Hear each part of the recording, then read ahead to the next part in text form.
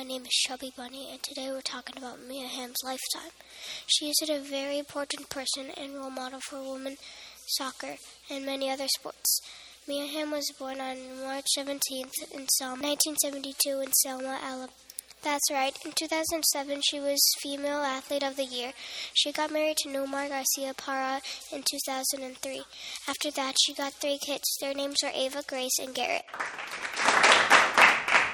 In today's episode, we're going to talk about different events in Mia Hamm's life.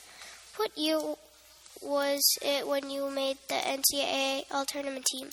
I asked. I made the NCAA All-Tournament team in 1988, said Mia Hamm.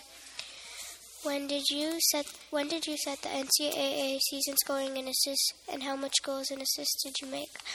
I asked. I set the NCAA season scoring and assists in 1982.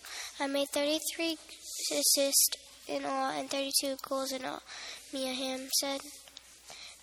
When did you retire? I asked. I retired in 2007, but I will leave a lasting impression on so many people, Mia answered. That's it for today. I hope you liked this episode of American Hero. Thanks for listening. Bye.